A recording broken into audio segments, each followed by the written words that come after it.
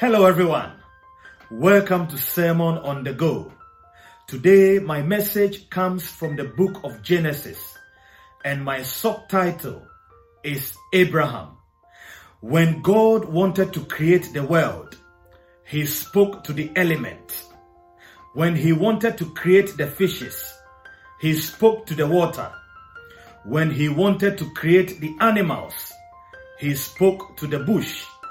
But when he wanted to create you, he spoke to himself. Until you are made by God, you will be limited in life. If you are self-made, you will be self-destroyed. Your beauty and color will never emerge until you get to your source, which is God. This is why a man can never be fulfilled or satisfied until he has a link with God. Then God said, "Let us make man in our own image, after our likeness."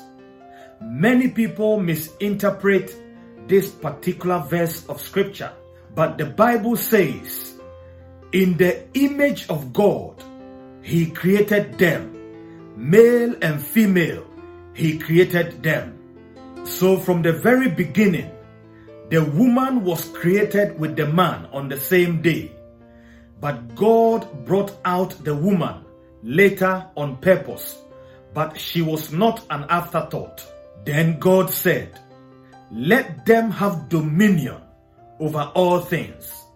You will note that Adam took over and dominated all things created by God. The moment you are connected with God, the moment you are connected with your source, you can dominate your world. There is a man who stood out in the Bible after the fall of man. God described this man as his friend. He was a friend of God. God spoke with him face to face. His name is Abraham. Abraham started walking with God when he was 75. But how was he able to dominate his world? How was he able to be so successful that God described him as his friend? There are 5 things that Abraham did that enabled him to dominate his world, that helped him to become the friend of God. The first is that Abraham was a man of faith. As it is written, "I have made you a father of many nations, before him whom he believed, even God, who against hope believed in hope, that he might become the father of many nations, according to that which was spoken. So shall thy seed be, and be not weak in faith. He considered not his own body now dead, when he was about 100 years old, neither yet the deadness of his wife Sarah's womb. He staggered not at the promises of God through unbelief, but was strong in faith, giving glory to God, and being fully persuaded that what God has promised, he was able to perform. It was counted unto him as righteousness." Friends, faith is being fully persuaded of the truth, which is the word of God, in spite of the prevailing circumstances, until that truth triumph. This means that you have to be fully persuaded that what God has written and all his promises in the Holy Scriptures, he is able to perform. Abraham stood on the integrity of God's word, because God is not a man that he should lie, nor the son of man that he should repent. The second thing Abraham did was that he was a man of obedience. In Genesis chapter 12, verses 1 to 4, God said to Abraham, "Get out of your family's house, get out of your country, and go to the land I will show you. God said to Abraham, I want to make you great. I want to establish you. And in order for me to do that, you need to come out from your family. Get out from your people because they don't worship me.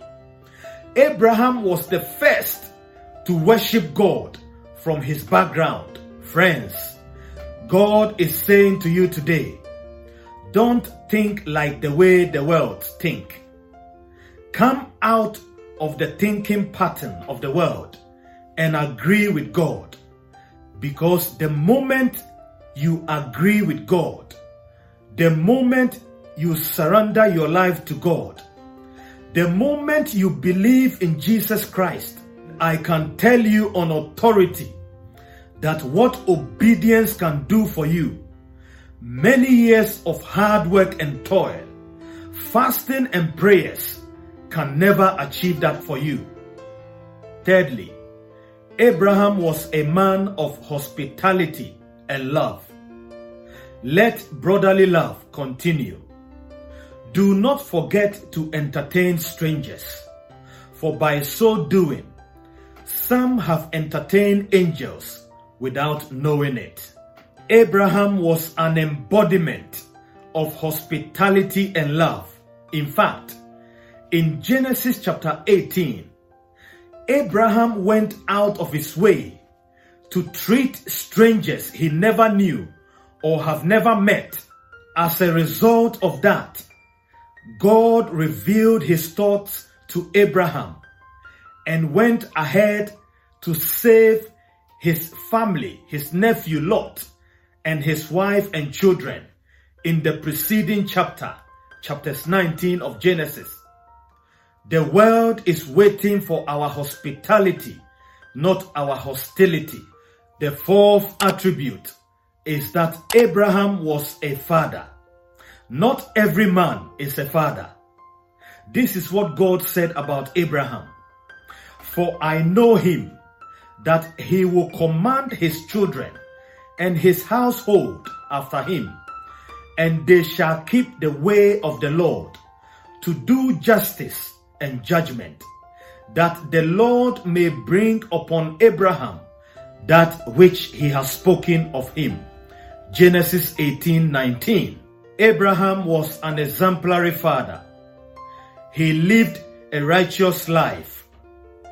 He worshipped God in righteousness, and he taught his family to follow, obey, and worship God.